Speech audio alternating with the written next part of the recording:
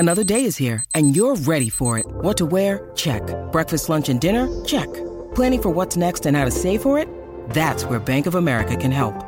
For your financial to-dos, Bank of America has experts ready to help get you closer to your goals. Get started at one of our local financial centers or 24/7 in our mobile banking app. Find a location near you at bankofamerica.com/talktous. What would you like the power to do? Mobile banking requires downloading the app and is only available for select devices. Message and data rates may apply. Bank of America N.A., member FDIC.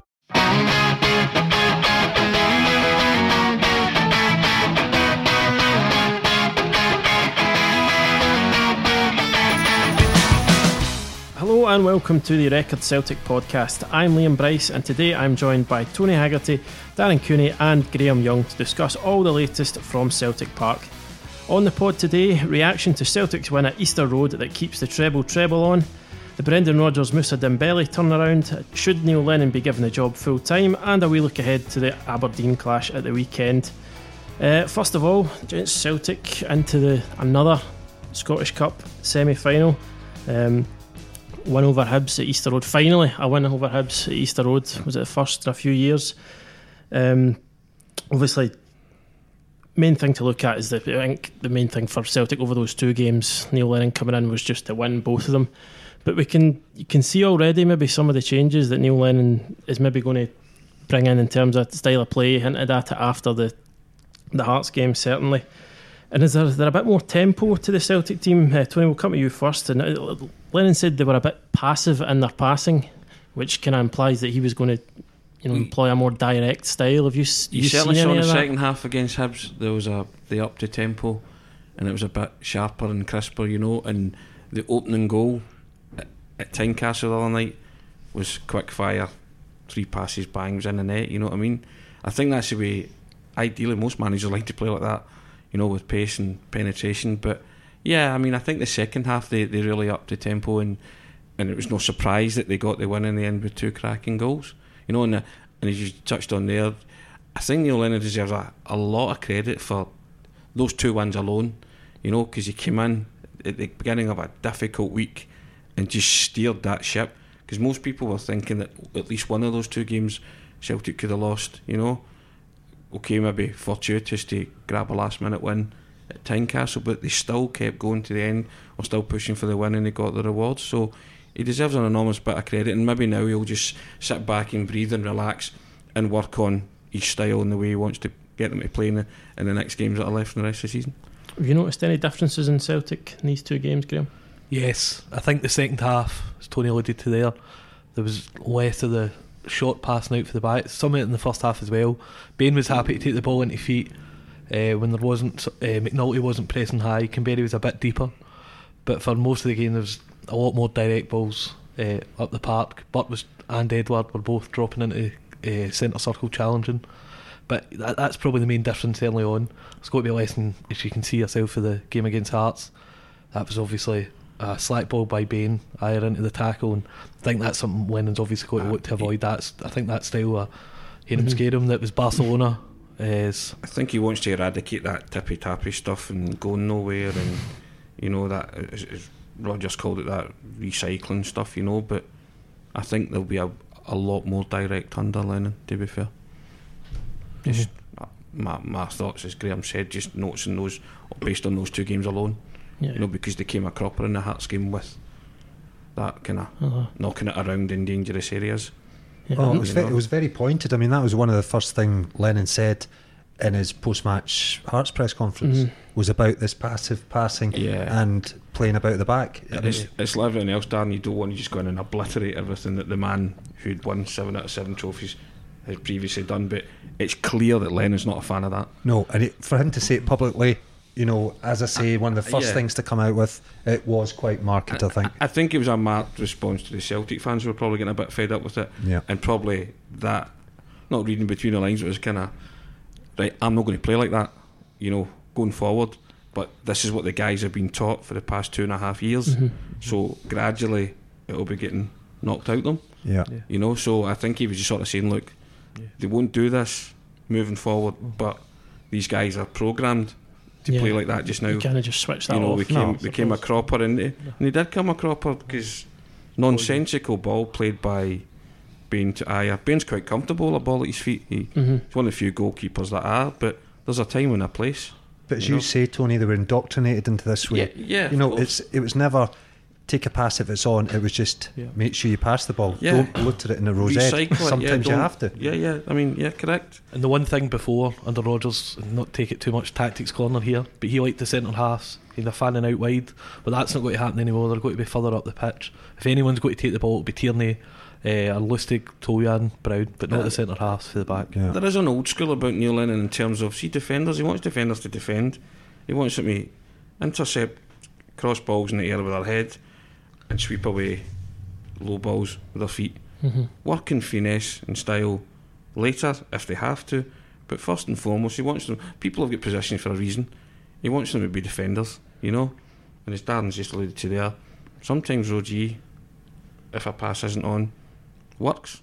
Yeah. Did he look a bit more solid at the back against Hibs as a result? Because a lot of the times Celtic problems come from themselves at times. So you're talking a defence that's only conceded to since the resumption after the winter break, and one of them is dubious or controversial to say the least, and then the other one they've conceded is they've shot themselves in the foot.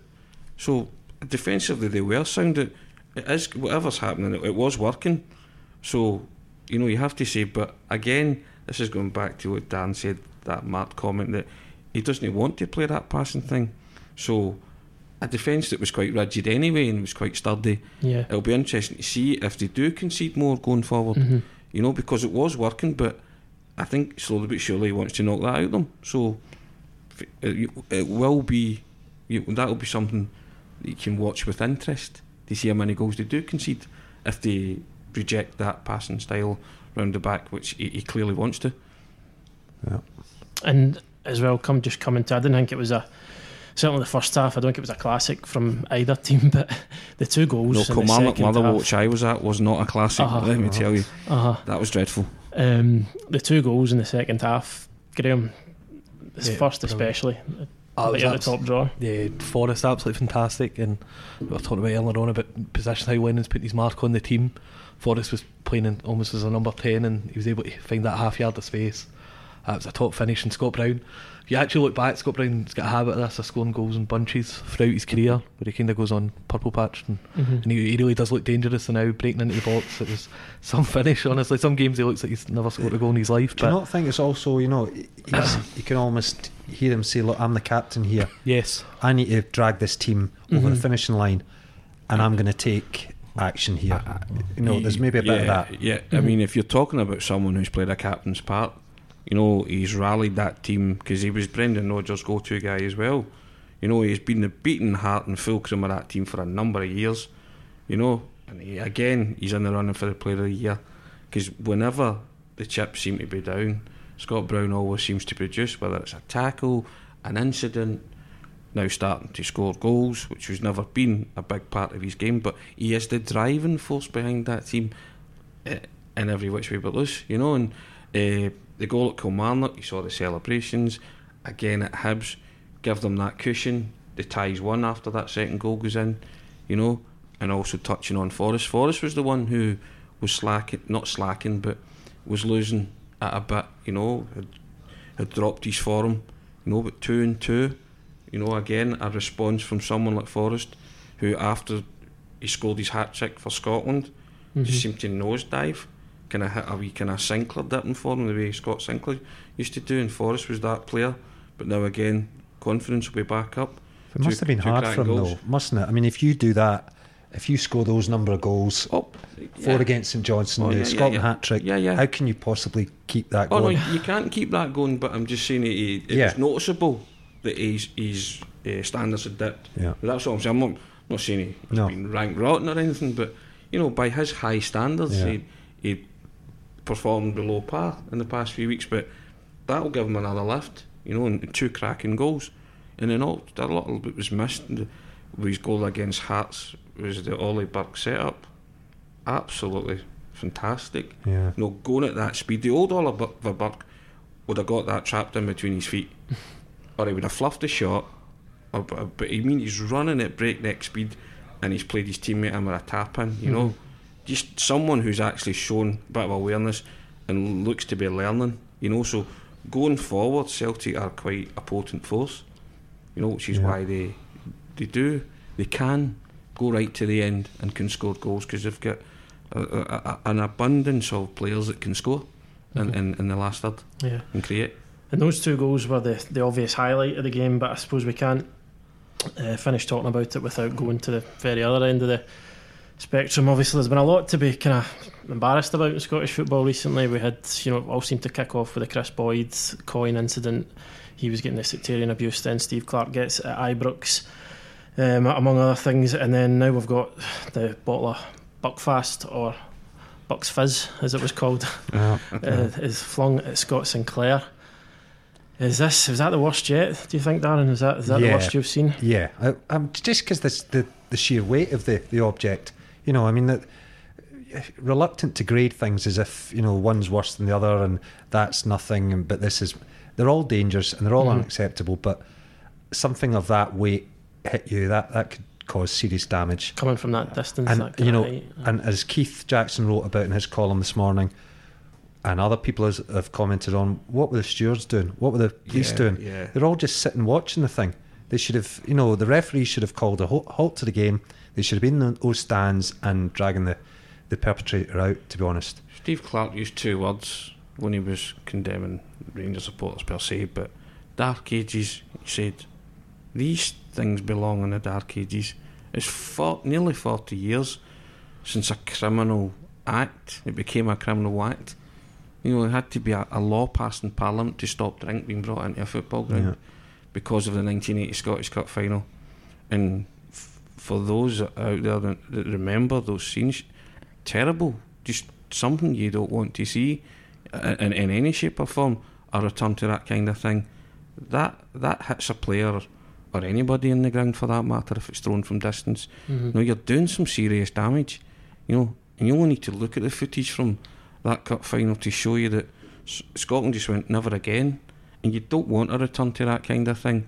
People are talking about it's time to maybe relax drinking laws and silence those calls. You have just stopped that in one fell swoop, because football supporters have proved time and time again they can't be trusted. Yeah, that's a small number. A small minority can't be trusted, and that small minority has ruined it for everybody. Because I'm sure that people would like to have a drink inside the ground, but if you can't steward and police something like that, when people are bringing in half bottles of spirits, wine, or call it what you like, but if that hits you at full force, and what's it going to take? Somebody getting hit by an object like that to be reactive rather than proactive. I think as well the danger is for the type of people that would commit acts like this is you're raising the bar constantly. Like, so if someone gets away with throwing a coin, bottles, you never know what's next. And they don't not try to spread fear or anything, but it opens up that type of behaviour unless it's cut out now. Yeah, you look at it, Graham, it's been coins, bottles, chairs, in that kind of order. The chronology over the weekend, right? I mean, what's going on? Who goes to a football match and decides, well, we know what kind of people go, but that's premeditated. That's someone's not going to watch the game, they're going to cause trouble, and Darren said there, what are the stewards doing? Surely we can be better at policing it than this. Surely we can identify these people and just say, you're no longer welcome, because you're dragging us back to an age where we thought was gone in our game.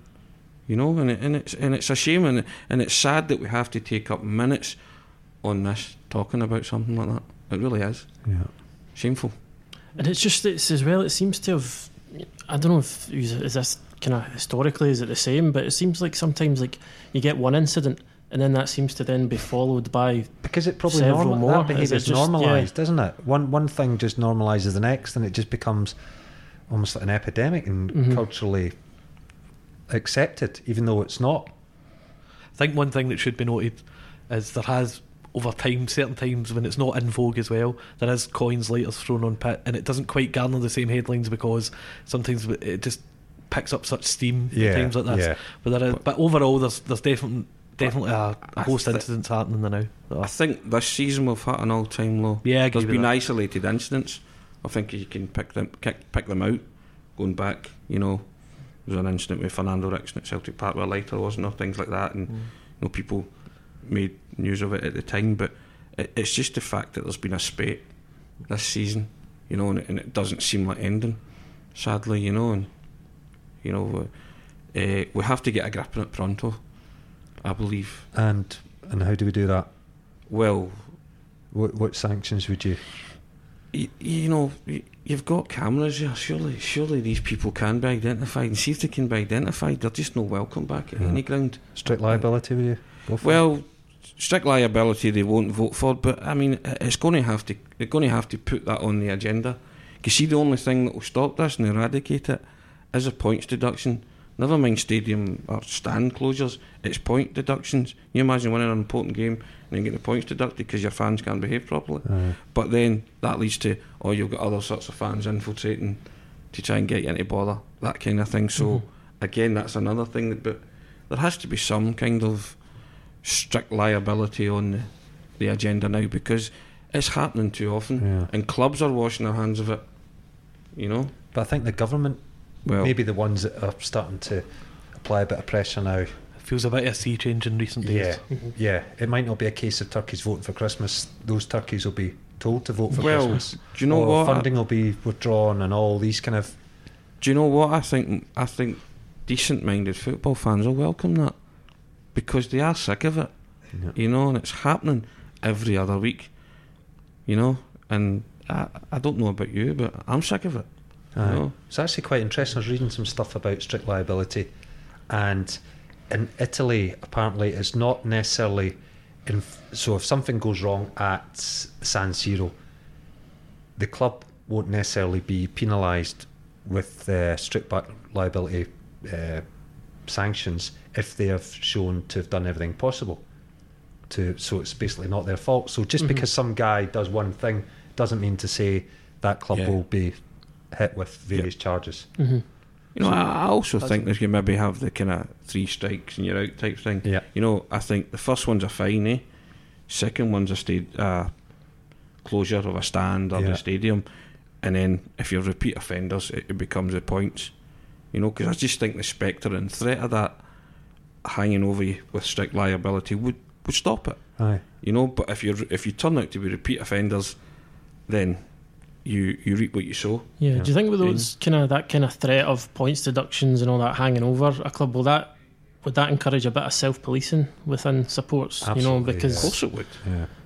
If you're going to do damage to your club by being idiotic enough to throw things or sing songs of hate or unacceptable songs, then of course it would. I mean, it would have to be an element of self-policing there. There is an element of self-policing just now, but that there's just idiots out there who are hell-bent on destroying it as a spectacle. Don't know why or what their MO is in that sense, but they're not doing MD any good. And they're not welcome at football grounds, to be honest. Yep, definitely. Well, we were sitting here 7 days ago and Brendan Rodgers was still the Celtic manager. He was still very much a god at Parkhead. Fast forward 7 days and now here we are. Brendan is now the Leicester City manager. He's absolutely not welcome at Parkhead, even though he seems to be the only one who's not quite realised that himself. And then obviously he's had his Leicester debut at the weekend there, last gasp defeat to Watford. I mean, that couldn't have gone any better from a Celtic fans point of view, could have. No, I think for Celtic fans, they were obviously all eyes on Vicarage Road yesterday. Rodgers looked quite upbeat at times. The usual you would probably could have been just transformed for his days at Parkhead, smiling, waving, everything looked good, and then the last minute obviously the goal goes in. I think for Celtic, I don't think they'll be watching every Leicester game, but I think they'll be quietly happy with the way the game finished yesterday, and rightly so. I think they were let down badly by Rodgers just in the last few days, the way it ended. A guy who obviously they admired so much. So I don't think there's much love lost over that anyway. I think there's a karma and a Carlsberg football moment for Celtic supporters, you know, at the weekend there with a last minute goal going in and the various other things happened, like the Tannoy announcer playing Just Can't Get Enough at the end and rubbing it in, and Watford tweeting, you know, welcome to our new sets of supporters north of the border and stuff, you know, that kind of stuff. So there clearly is, there's a disconnect stroke hate relationship now with the Celtic supporters and Brendan Rodgers. You know, they've just distanced themselves from him. But I was making a point off air, that I think a lot of Celtic supporters are falling out with themselves as well over this, because this guy was the Pied Piper. They would have done anything. He could have led them off the Kingston Bridge and they wouldn't have asked any questions why. You know, they just couldn't entertain the notion that he wasn't here for 10 in a row, and Brendan himself fueled that with putting the two hands up gestures and telling everybody he was in his dream job and he's never been happier in football, you know, and I think the Celtic fans bought into it, and just, if you said anything to the contrary, then they just weren't willing to accept it. And now the timing of it, you know, that he's left them with, you know, on the verge of a treble, and he left them with 11 games to go in the league, something like that, and you know, a difficult time. They just found it really hard to get their head around that, and you know, and I think a lot of them, the anger will subside, so will the hurt. But the minute it's knee-jerk and it's quite venomous, and some of it's quite hurtful and spiteful. But I think Brendan has to be a wee bit more self-aware as well. Just think that he'd be welcome back, you know, within the next decade. You know, people remember, you know, football fans are elephants, they don't forget. And you'd like to think that there might be a kind of mellowing of a Celtic fans' attitude towards them in a decade's time, but I wouldn't be so sure. I mean, it's the 5 stages of grief, isn't it, really? You know, you're talking about there was this anger and perhaps they feel duped, etc. But has there been acceptance over Maurice Johnson? No. Oh, certainly still not. Hear people. So do you think it might subside for some? But I think the hardliners will never forgive. Hardliners won't forgive. I think the comparisons with Maurice Johnston are a bit. Well, it's been a lot. I think there's a lack of honesty, perhaps, in terms of. I think if Rodgers penned a letter just talking about how much the club. Obviously, that was the whole point. He was telling them how much the club meant to him when he still left. But there was just a lack of, for the pre-arranged the Leicester video on the Tuesday night, it was very scripted. The way he spoke at the press conference, there was a lack of, I think, acceptance. And I know he's obviously going to try and put a positive spin on it and talk about coming back. And I can't believe some of the comments after he left were totally out of order. The video was horrific as well. But just, I think Celtic fans were owed a little bit more for Rodgers. I think just to understand the situation they were in. I think in the 2.5 years, then, you know, the platitudes that he gave them, then I think they're thinking, well, you lied to us. You just told us nothing other than barefaced lies. And it was one thing football supporters can't stand, it's liars, you know. So but we shouldn't conflate some idiots in a pub singing those reprehensible words with just you can be angry. That's understandable. That's fine. An insult is fine, but not that. Football, people move on. But the Celtic supporters loved this guy and they invested in him. They had so his much. back. That was the thing over the board. Everyone else, and he could do no wrong, and he could say no wrong. Because as he kept telling them, he was one of them. He understood them. He had their best interests at heart. And I think Stan says, you know, being duped, and you know, you can't conflate it with guys singing terrible songs towards him, but even right-minded people felt totally and utterly angry and hurt, you know, and betrayed by the fact that he chose to walk away mid-season, you know. And I think if all being equal in an ideal world, he would have stayed to the end and seen the campaign out, this campaign, you know. And I think a lot of them can't, you know, forgive him for that. And as you say, they'll remember it for a long, long time. Do we believe him when he said Leicester wanted him there now, there and then, and they wouldn't wait? I mean, it's going back to, do you then believe everything that he said in the past 2.5 years? You know, and the Celtic fans will certainly. Danny McGrain's story. He will. That's which was shot down by the man himself. You know, so. Who do you believe? You know, so there's many things, and you can't come out and say the man's a liar. We're not saying that, but I think a lot of the fans are questioning his motives and questioning the things he said and picking holes in it. Yeah, we don't want the lawyers in. No, but that's what I mean. He's already speaking about Celtic very much the way he spoke about things in the past. It's always a great it's niceties, it's platitudes. There's no the things that maybe impressed Celtic fans when he was in charge. I think they felt he was just part of the fabric of the club. He was Celtic's part of DNA, but now it's very much Celtic were very part of the Brendan Rodgers journey. It's not just a part of his story. It's not Celtic and Rodgers weren't on an equal footing in his eyes. I think that's for the words and video stuff that's came out in the last few days. What's came out is Rodgers was in it for Brendan Rodgers. You know what I mean? So, and the brand, the Rodgers brand, call it what you like, you know. So he was looking after himself, you know, and I think somebody said as well that Celtic was a box that he wanted to tick in his journey, call it what you like, his managerial career. So, and he's done that. Whether he returns remains to be seen.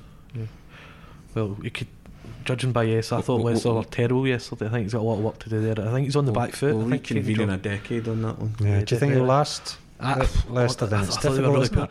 Harry Maguire had the ball so often, so this is his that would be the equivalent. Not Harry Maguire, is it? No, not. There's a lot of kind of. He tried the free fight or a kind of variation of that yesterday. I thought they were really, really poor, and I know everyone bigs up the Premier League, but I think there's a lot of work to be done there. And you're managing a team, as we all know, won the Premier League, so it's not as if he's taking the job at Everton or I know that with the Liverpool rival. There's a real pressure on him moving forward. I did like Gary Lineker's tweet, who said if we're going by the general rule that managers lose 6 games, they're sacked, then Brendan has 5 games to save his job. I know that's he's joking there, but I mean there is that's the danger of taking the job early, because if you come in summer you can breeze in pre-season, everything's going your way, you've probably identified your target, by the time the summer gets here, he could be under pressure that's already. I think, honestly, it's a massive gamble. Among the dark humour there's it's a salient point, and because he was brought in now apparently because there was a worry about them going down. So is he going to be the man that takes them? Probably not. They're probably going to be okay. But can you imagine a few voodoo dolls getting pinned as he said the genies and lamps. So one person who's actually come out of this whole saga with a reputation completely rebuilt is well we'll decide that perhaps, but I think in the eyes of some people his reputation has been rebuilt as Moussa Dembele. He was obviously the villain of the summer transfer window, kind of, you know, there was that whole row on deadline day, a lot of social media, indirect social media posts who, obviously everybody knew they were directed at Brendan Rodgers. Cryptic's the word we use, cryptic, isn't it? Moussa Dembele post cryptic tweet. So is social Dembele media message actually. Social media message.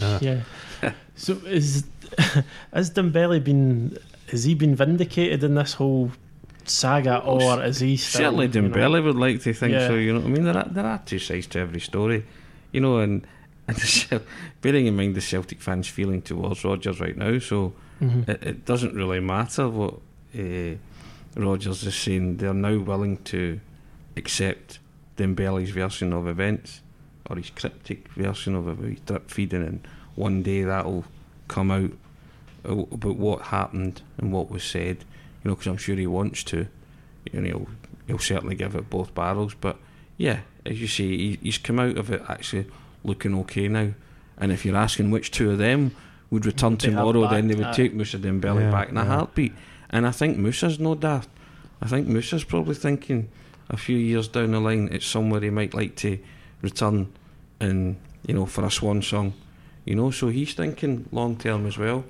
You know, because obviously got his move to Lyon, big money move, and he's doing very well, but, you know, next stop for him maybe the English Premiership or somewhere else in Europe. But, you know, you never burn bridges. I was just laughing there. I can imagine the Muhammad Ali quotes he was using. That was saved in drafts for a good few months, ready to get that straight out after he was waiting for that one. No, it's perfect timing for him to obviously, of course, just to get his version of events out as well. But I think if there's anyone who's got any grievances against Rodgers, it was the perfect time to kind of hear them, because whatever you say, he wasn't slow with it either, was he? No, he was ready. Correct, and think, because he knew he'd caught a moment in time, so he knew they would all jump on his bandwagon, and you know, his tweets were littered with "come back, you can come back now," that kind of all thing, is you know? forgiven, that kind of stuff. So, you know, I think there's a clever person in Moussa there. You know what I mean? He's quite shrewdy. You know, so, and I dare say further down the line he might well return. Yeah, but sorry, Liam, I was just going to say maybe it's kind of we very much polarise things in the media. Brendan Rodgers was right in the summer. Moussa Dembele was a bad guy, and we do this as fans as well, right? And now it's flipped, but maybe as ever the truth can be found somewhere in the middle. It's a bloodline. It's bloodline, isn't it? Yeah, Dembele said, I was promised XYZ, I was promised I could go. There were suggestions that he'd been told he could go to Leicester a year ago. There was the China thing, there was a Brighton thing. Rodgers, on the other hand, furiously denied this and said, look, I never promised him anything. So maybe somewhere in between. Yeah, maybe they're both speaking truth, and you know. And also as well, as we saw recently, Steve Clarke apologised to one of our boys. Yeah. When he said he didn't get offered the Rangers job, when he clearly did. We wrote that. Our man Craig Swan wrote that. So there is, you know, and I guess he said he said he had to lie just to sort of protect himself, and you know, so there's an element of that. I think the two of them have maybe been economical. The truth somewhere is dances truth is somewhere their own version in the middle, you know. And if you spin that line so much, it becomes a version of the truth, you know. But you touched on it there. The one who's come out looking better in all of this is Moussa. Yeah.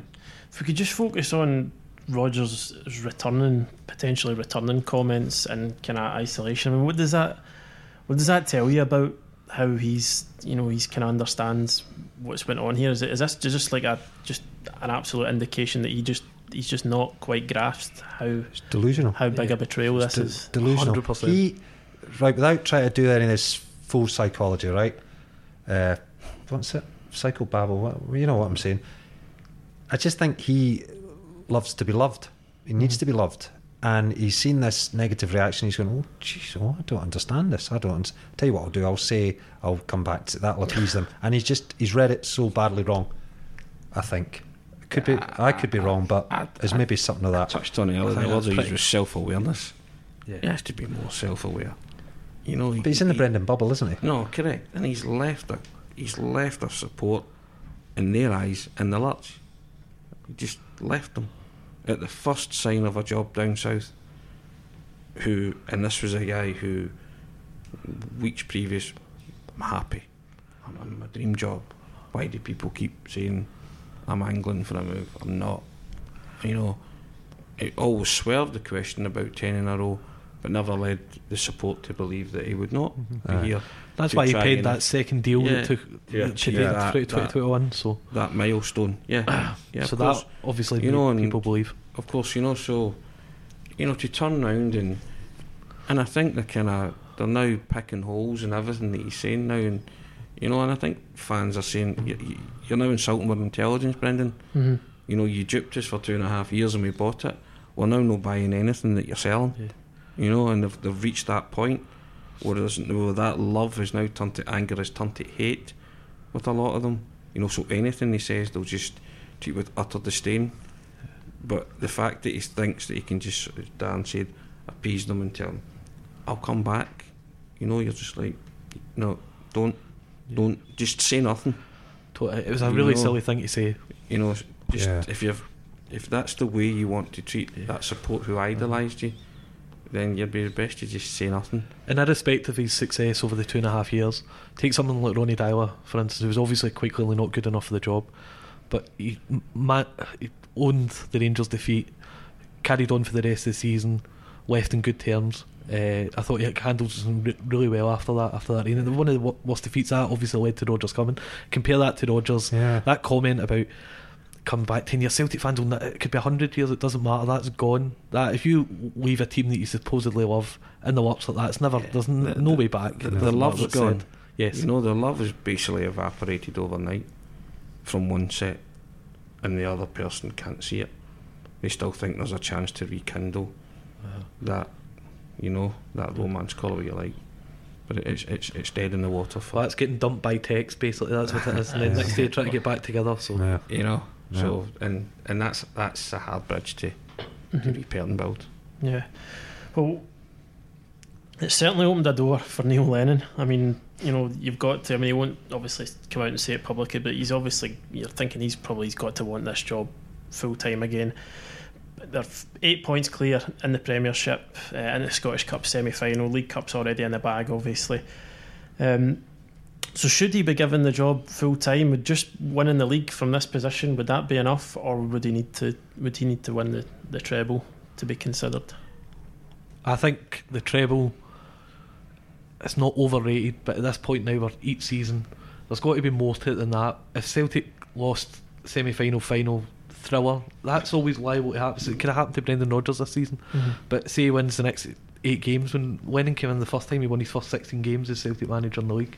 So there's certain things, it just depends on the results. I know the treble's a dream, that's keep the run going, but that keeps the pressure going on for seasons, the next 2 seasons moving forward. Well, 9 in a row, 10 in a row could be on the table. I think there's more to it than the treble. I think the way Celtic play over the next few weeks, the game against Rangers at home, Aberdeen as well, upcoming, I think there's more on the line than just winning trophy, as much as keeping the treble dream or winning it would mean so much. Yeah, I think that's spot on, because usually when you follow a manager as successful as Brendan Rodgers, look at Davy Moyes at Man United following Fergie, you're hiding to nothing. You've got to repeat that success or come close to it, or you're out. Neil Lennon won't be judged against Brendan Rodgers, because Brendan Rodgers dead Celtic fans, so they'll never go, his team's not as good as Brendan Rodgers. It's Lenny's here. In their eyes, Lenny's here, he saved the day. So does he need to secure the treble? No, I'm not sure he does. I agree. I'm not sure he does. I think he's in a strong bargaining position, and in terms of job interviews go, if he secures the treble, it's going to be very hard to bump him, isn't it? Because he'll have the will of the Celtic fans as well, and going back to what Graham said, the way they play as well. So if he can secure the treble in the next, 10, 13 games left, or 12 games to achieve that milestone, then, how could you not give him the job? But again, if Celtic have said that they wanted somebody to steer the ship, so it's not about the treble, it's just to kind of steer the ship and, guarantee the league title at least, because cup games, you're bouncing the ball away from, and so that I think the treble isn't uppermost in their mind. Just win the title and then I'll take it for theirs. But Celtic are also saying publicly that they asked a couple other guys to take the job, and there's others supposedly in the frame because their odds and the bookies are tumbling. So I think they're closely monitoring what Lennon's doing, but I also think that they maybe do want someone else to come in and take it once Lennon. It'd be remiss of them not to look around, wouldn't it? Yeah, of course. And there's been names bandied about. Even Mourinho's has been bandied about because he called him a giant. Yeah, because he called him a giant club. Now his odds are 20-1. You stuck a fiver on it, Tony, do you? Well, it's my kind of odds. You know what I mean? So there's a lot of interesting people out there, and I still think that in light of the way Brendan left, it's still a highly coveted job in European football, stroke world football. I think with Celtic, when the job comes up, you're always going to get that, say, a Brendan Rodgers style candidate who the timing's right, but then you're also going to get those stalking horses, basically guys like, no offence to Steve Clark, Dave Moyes, Paul Lambert, the names that will always be linked to the job. Slaven Bilic. Yeah, but Slaven Bilic. But sometimes a name will just come up. Stuart Baxter. Exactly. There's just always going to be, depending on the timing of the job, there might be just that right candidate who wouldn't be there otherwise. It might be just the perfect job. And a lot of managers down south are very much aware of shelf life. You don't get the time you used to, so it might appeal to someone completely left field as well. I mean, at this moment in time, the groundswell of opinion is to give it to Neil Lennon permanently, based on the 2 results that they've just had. But again, I think Celtic are taking their time as well. Don't want just a knee jerk. Yeah, they don't need to rush it. No. Yeah, because they do want someone who can come in and build to the possible Champions League qualifiers if they win the title. I mean, they're in a great position to win the title, so most people are sort of saying, well, they're going to win 8 in a row, it's theirs to blow type thing, but it can be blown. You've seen it before in the past, so it's not a certainty yet. So there's still a lot of work to do. Mm-hmm. You know, and there's still a lot of work for Neil Lennon to do to prove that he's also the man to take them forward after this season, and which is why I think Celtic will be, you know, cautious and be looking elsewhere. And as Dan says, there's nothing wrong with that. Mm-hmm. Marco Rose, the Salzburg manager, is currently second favourite, and obviously we've seen up close how good his Salzburg team are. But is that a realistic option, do you think? Is this a guy who wants to... It's only a realistic option if you ask the question and he says he's interested in coming. Mm-hmm. First and foremost, you have to ask the question. 2.5 years ago, if someone said to you Brendan Rodgers is going to be next manager of Celtic, you'd have laughed him out the park. You know, so questions have to be asked, and I don't think that because of what's happening now, they've maybe not, through a third party, said, look, would you be interested? What manager worth his salt would not be interested? Right? So that's how bookies tend to get wind of these things.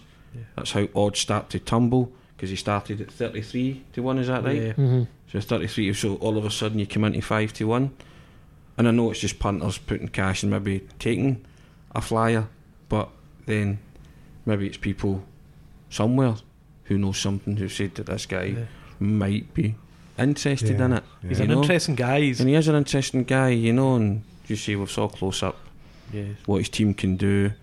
And coming over here, I know they're in the last 16 of the Europa League and people are saying they're a better team than Celtic. That may well be. But coming here, it's also a stepping stone to England to do what Rodgers did. 2 and a bit years. Yeah. And you could walk into a decent job down south. I think that's a crucial thing. Rather than quantum leap somewhere where you're not waving, you're drowning, and you become yesterday's man quickly. Yeah. No, you could come here, enhance your reputation even more as a decent coach. You could play the Champions League. A huge club as well. A huge club, you know, you've got and a lot going for it.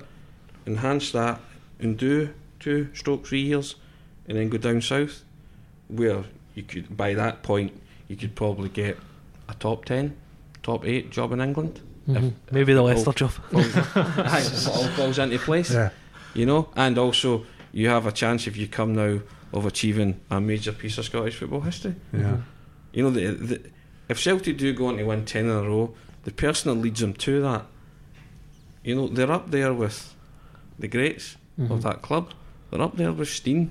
Doesn't matter if they only contribute one title. If it's the one that matters, if it's that magical 10, then they are a legend forever. Yeah. You know, and see if you're a manager worth your salt, you would actually think you would fancy that challenge, and you would think you could do it. Yeah. What would appeal to the board as well is the fact that he's done it on a inferior budget. He's achieved that success, that European success. Not much inferior though, is it? Oh, it's less. So the very fact it's less. It's what? How much? 17 million. Right. Plays what? 17 million less. Yeah, the wage bill. The difference. It's 17. Well, that's significant. Okay. You know, he's got 1 year left in his contract. I've just looked it up. So I don't know what the buyout would be or anything like that. But you know, it may be appealing. But I think you're right, Tony. Earlier on, it's Lennon's to lose because he's there. He knows the players. He knows it's the yellow jersey stuff, isn't it? Yeah, you know? Straight away. It's the Champions League. Assuming that they win the league, it's getting the players in time for the qualifiers, because they're basically, you know, 30 seconds after the final whistle's gone on the final day of the season, isn't it? Correct. You're straight in. And you know fine well if he does the treble or he wins the title, the Celtic fans will want him in. Yeah. Too sweet. You know, so. And there's obviously, I mean, maybe another thing that Lennon's got going in his favour is seems like there's going to be a big turnover of players in the summer as well. There's a lot of guys who look as though they're possibly on the way out, to then have to bring in another new face in terms of manager. Yeah. It's a bit more. Well, I think Lustig's the most interesting player out of the ones that are heading out of contract, because if it is Lennon, he's the type of player that you notice it straight away, replace Tojan starting against him. He's a player that, right, I know you maybe not got many years, but a 1 year deal just to tide us by. They might even buy a right back further on in the summer, but Lustig could definitely be needed at the start of Champions League qualifiers, because slim pickings. I don't think Nelson's quite there yet. Does the style of play also suit Lustig, because he's not been asked to get up 100%. the park so much I feel that as well. Is that a lot under Rodgers? Also, if you're doing your homework and you've approached another candidate then they'll be also doing their homework and, you know, thinking, okay, I'm going there pre-season, I want to bring in him and him. So any new guy coming in would be getting told what the kind of projected figures were, what they could spend, and he would present his list, say, well, if that's the case, can you guarantee me him and him off the bat straight away? Yeah. You know? The only interesting thing with Rosa, and this is some people German football experts and guys that know Austrian football as well, he's worked through this system his whole life. So it's Leipzig over to Salzburg, where it's director of football, players come to him. He's very much a coach, like in the traditional European sense, but I don't know if Celtic are going to go down a director of football route. It's not been the way so far. So it would be a case where he'd very much coach the players, but I don't think it'd maybe the say that Rodgers had in the past of maybe scouting players and nobody identifying will have players. the say that Rodgers No, had. you're right. There's no manager that will come in that will, what I want I get, you know, because they gave Rodgers everything, you know. So, and you know, because they wanted to, because at that moment in time it seemed a sound investment, you know. But there is no manager coming into Celtic will have that, will wield that autonomy again. Well, Lennon not tried for a long it. time. Lennon tried it, which and is then why he left the first time. Yeah. You know, and came out and stated that. Yeah. So Lennon will know those parameters too. You know, that he has to work within with Peter Law. You know, so. But again, Peter Law's quite an impressive person to somebody new. You know, and Dermot and all these guys, Dermot Desmond and all the money men, they're impressive figures to a new candidate. Lennon, there's a familiarity with Lennon, so he knows how it all works. Yep. Whether he would want to put himself through that again, and especially at one of the most. He will do, Tony, otherwise he wouldn't be there now. I don't think. One of the most pivotal seasons in the club's history. Next season, when they would be potentially going for 9, you know.